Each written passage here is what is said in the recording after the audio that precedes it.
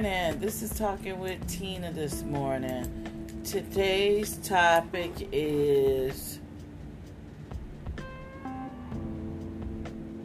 you have to put yourself first sometimes. Sometimes we put ourselves on the back burner for everyone else. Sometimes you have to do what's best for yourself.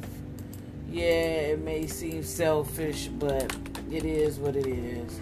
Because at the end of the day, you are the only person that you can depend on.